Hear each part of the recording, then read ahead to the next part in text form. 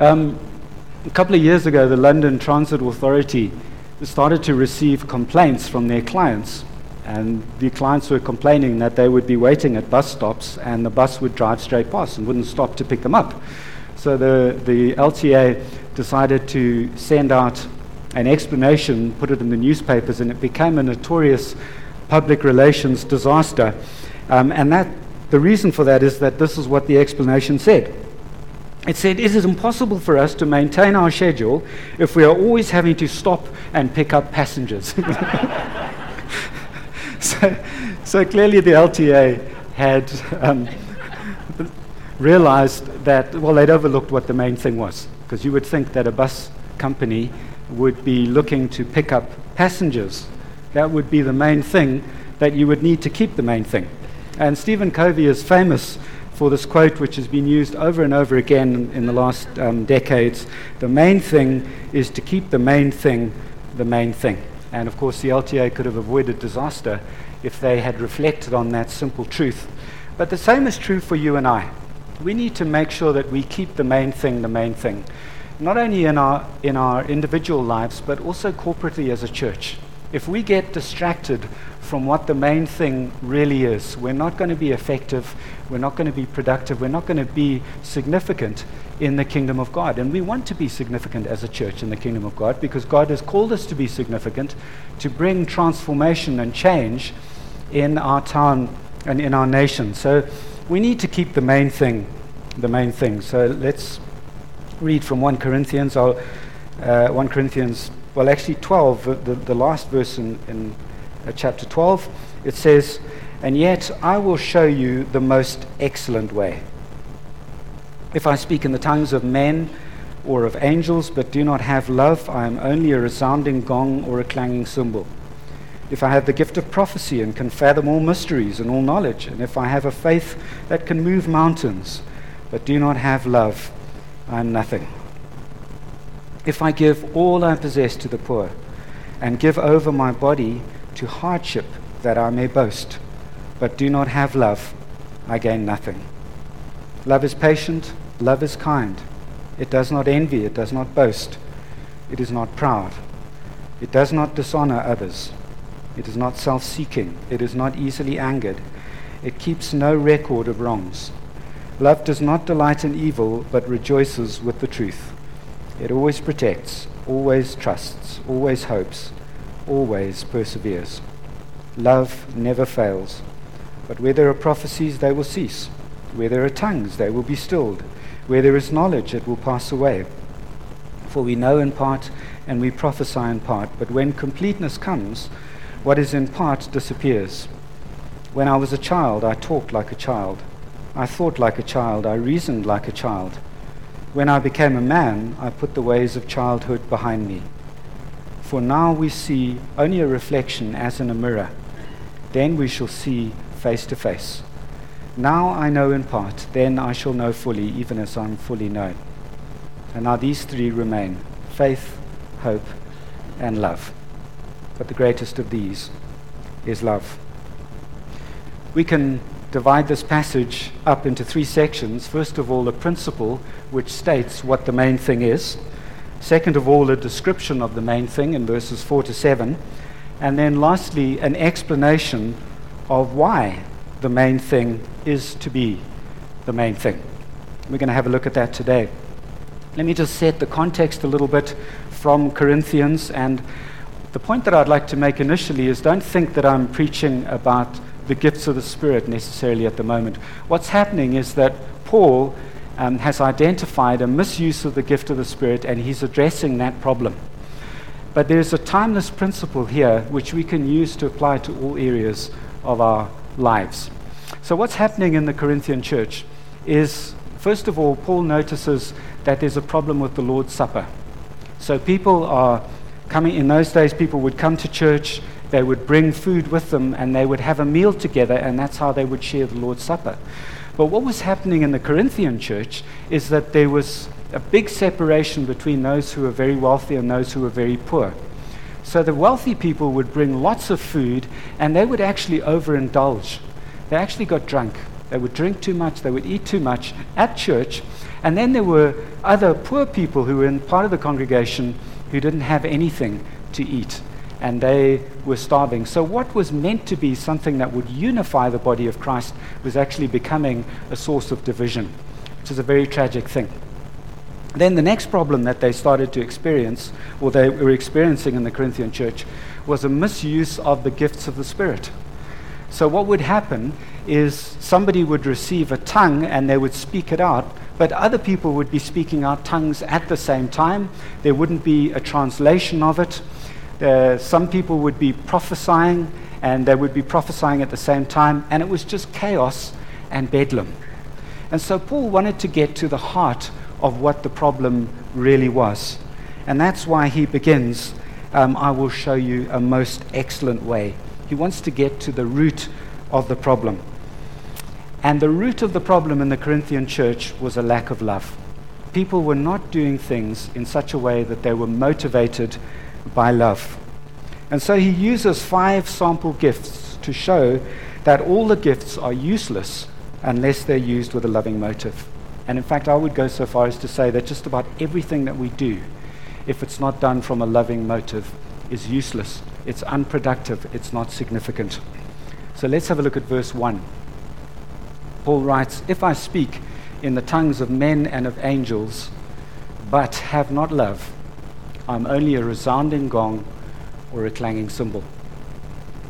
I was trying to think of, we don't often hear resounding gongs or clanging cymbals today.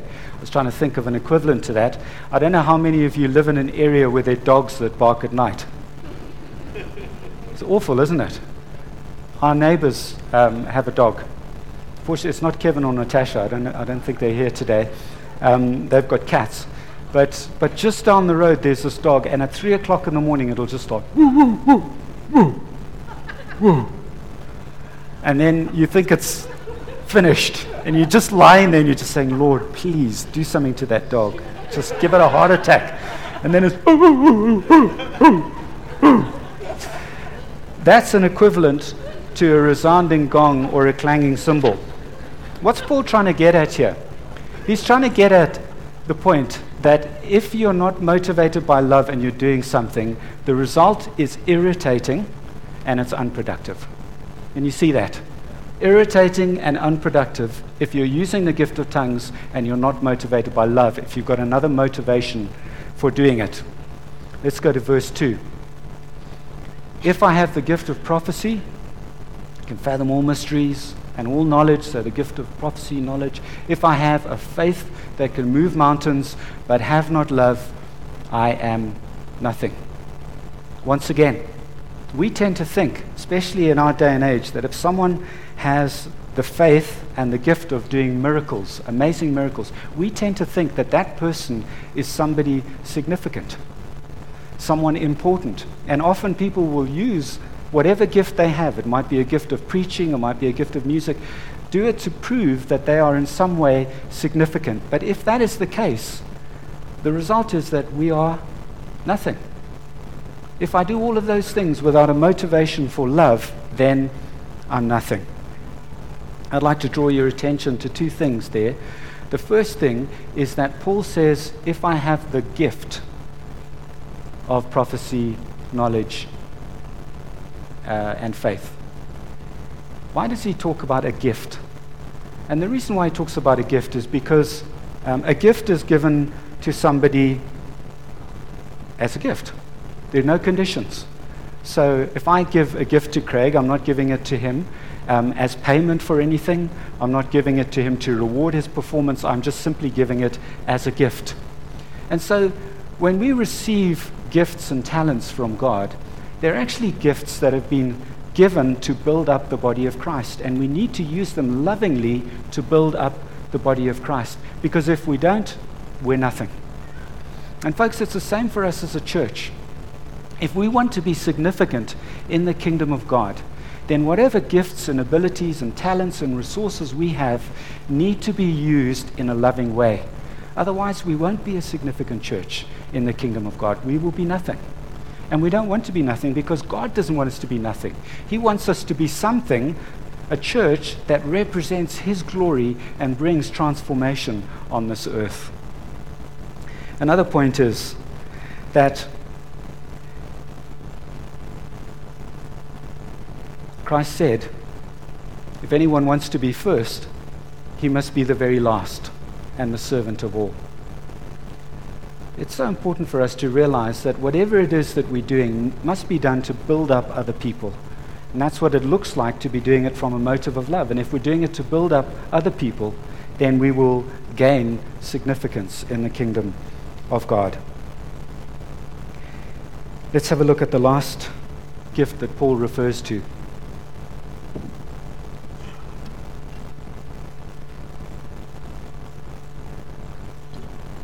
If I give all I possess to the poor and surrender my body to the flames, but have not love, I gain nothing. And the Bible is clear that we should live in a way that we qualify for an eternal reward. We want to do things that are going to last forever. But if we do something without the motivation of love, we gain nothing.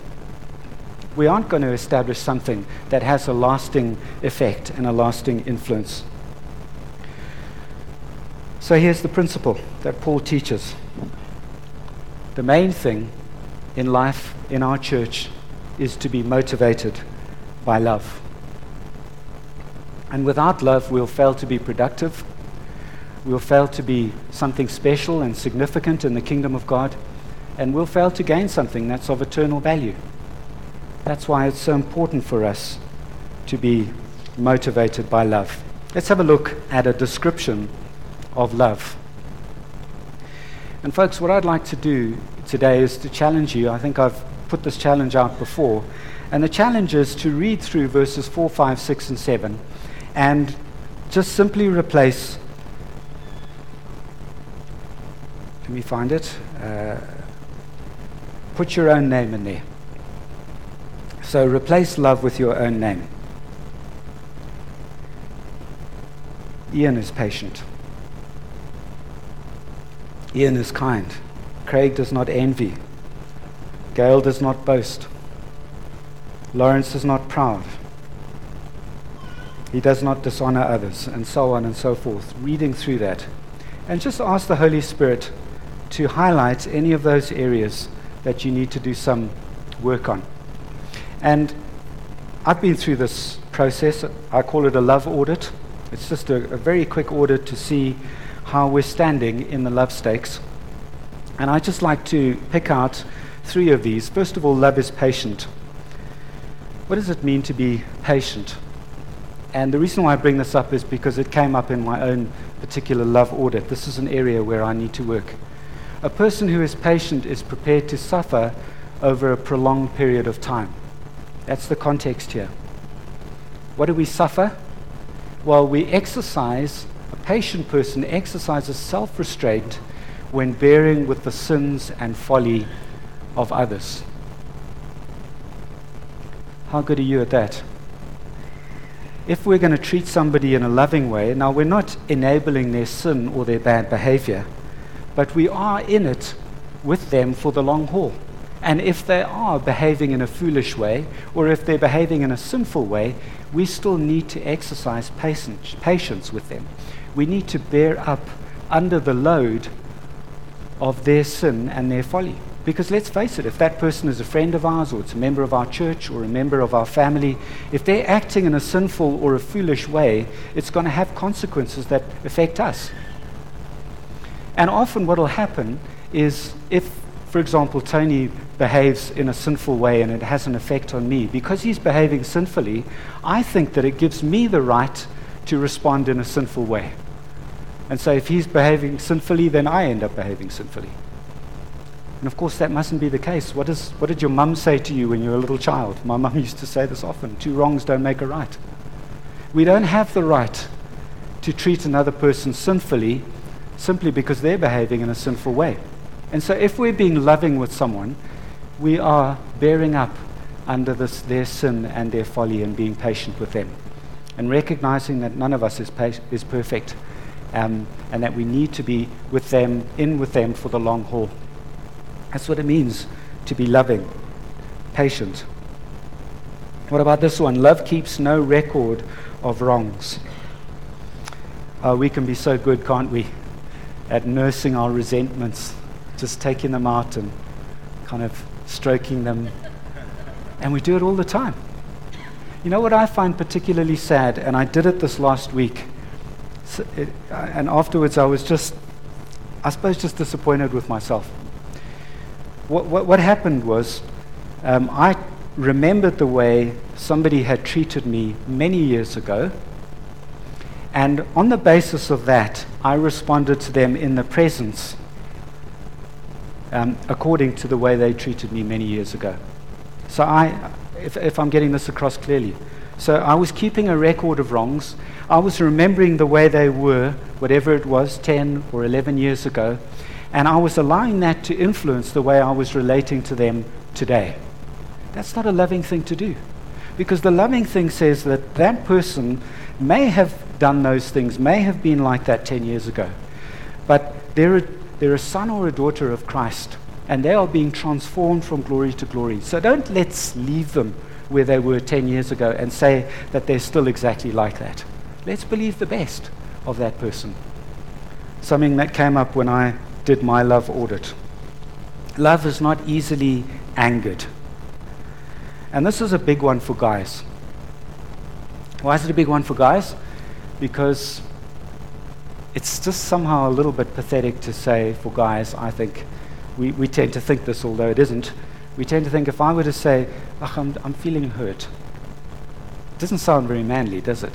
Or I'm feeling offended, or but what normally happens is we respond to all sorts of things with anger, because anger is sort of like a manly emotion. So instead of saying I'm hurt or I'm disappointed, we just say, oh, I'm angry, But it says here that we need to rejoice in the truth, doesn't it? Love rejoices in the truth. We need to get to the bottom of it. What is the true thing? It's very easy for us to use anger to control other people. I've done this before. It's like I can get much angrier than all of you guys, so just behave, And we can use anger as a tactic to control other people, whether it's our children or whether it's our employees at work. It's not a loving thing. Love is not easily angered. Love is not self-seeking. The heart of love is seeking the good of other people. How often do we act from the right motives when we're relating to other people? It's tough, isn't it? Because normally when we just spend a little bit of time to think, what is it that is actually motivating me here? Normally it's about us. We have an unerring ability to make everything about us. And I know because I see it in myself. But it shouldn't be the case. We should be looking to the needs of other people. We should acknowledging that other people have needs, that other people have desires, that other people have hopes and dreams, just as we do. And we should be treating them as more important. Their desires, their dreams, their expectations is more important than our own. But our default setting is to put ours at the top. And so we're not behaving in a loving way. And then lastly, let's have a look at the explanation. Love never fails. Have a look at verse 8. Let's see what... There's a good description, a good summary of love. Love is selfless, seeking the good of others first. If we could just simply follow the golden rule of treating other people the way we would like to be treated, that just puts it in a nutshell, doesn't it? Just treat other people the way you would like to be treated. Put them first. Now we come to the reason why love never fails. Love never fails, but where there are prophecies, they will cease. Where there are tongues, they will be stilled. Where there is knowledge, it will pass away. Can you see that he's repeating the transience of the spiritual gifts? They're just temporal. And most of the things that we experience in life are temporal. They're not going to last forever. But anything that has been done through a motive of love will have an element to it that will last forever. That's what he's saying there. And that's the reason why we need to be motivated for love. Otherwise, the things that we do are just going to have a temporal effect. Then he goes on to say that they're incomplete. He says, for we know in part and we prophesy in part. No matter what gift of knowledge you get, it's not going to give you a complete picture. It's only once you get to heaven that everything is going to be complete. He says, and he uses the illustration of a mirror here. He says, we look dimly as if in a mirror. Now, we don't understand that because normally when we look in a mirror, it's a very crisp image that we see.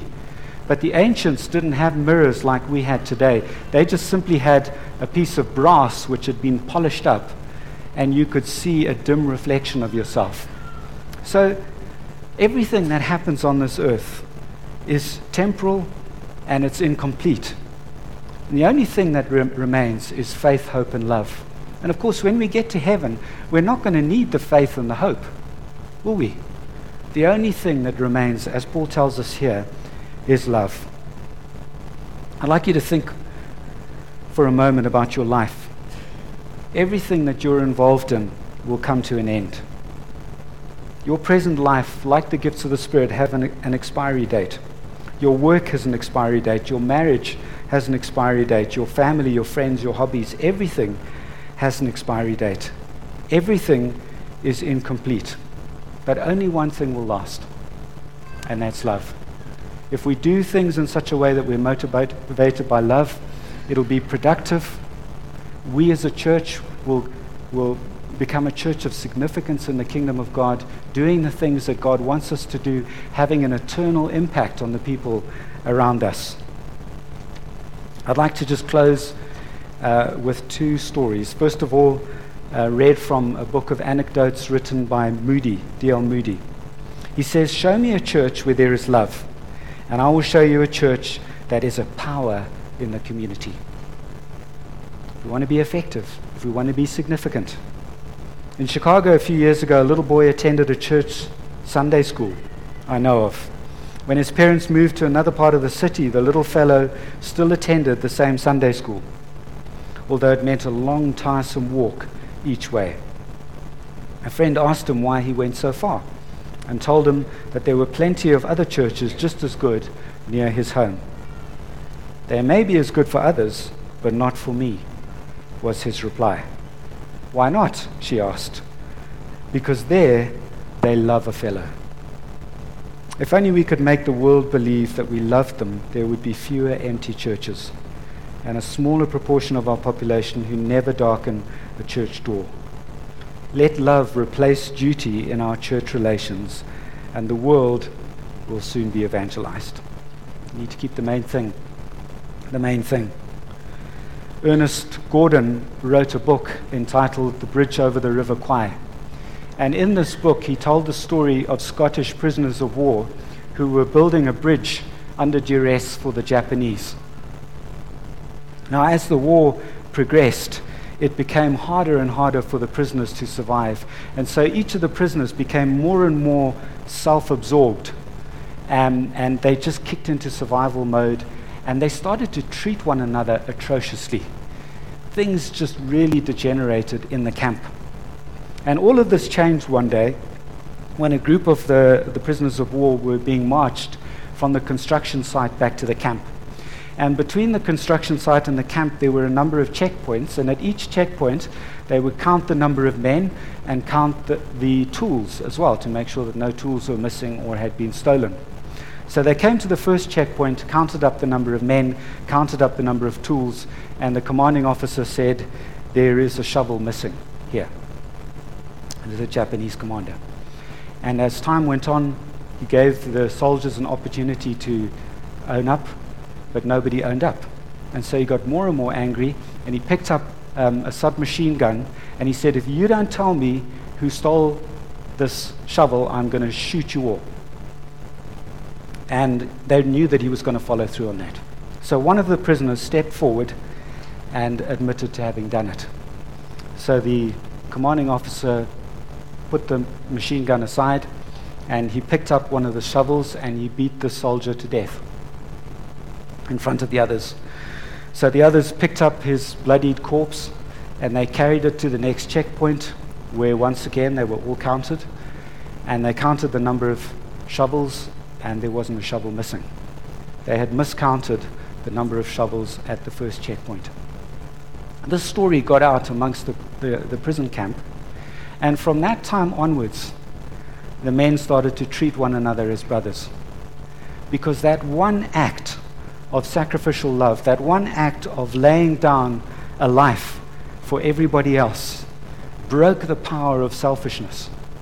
And that's why if we want to be productive as a church, if we want to be significant as a church, we need to be a loving church.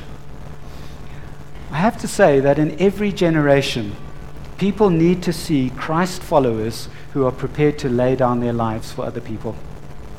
The first generation of believers, the first generation that was alive when Jesus died, they saw it themselves. They saw Jesus dying on the cross. But every subsequent generation needs to see that kind of sacrificial love. And the only place that they're going to see it is in the church. And we would expect to see it in the church, wouldn't we? Because if God is our Father, then we would expect to carry his DNA. And what does the Bible say? The Bible says that God is love. It says, for God so loved the world. The Bible says, yet while we were yet sinners, Christ died for the ungodly. Very seldom would anyone die for a righteous man. For a good man, someone might possibly dare to die. But Christ demonstrates his love for us in this, that while we were yet sinners, he died for us. God is love. God has poured out his love into our hearts, it says in Romans 5, by the Holy Spirit whom he has given to us. We carry God's DNA. We have his Spirit in us. And so we would expect to see sacrificial love in us as a body. John 15:12, and I leave you with this. Jesus says, my command is this, love each other as I have loved you. Greater love has no one than this, to lay down his life for his friends. Shall we pray?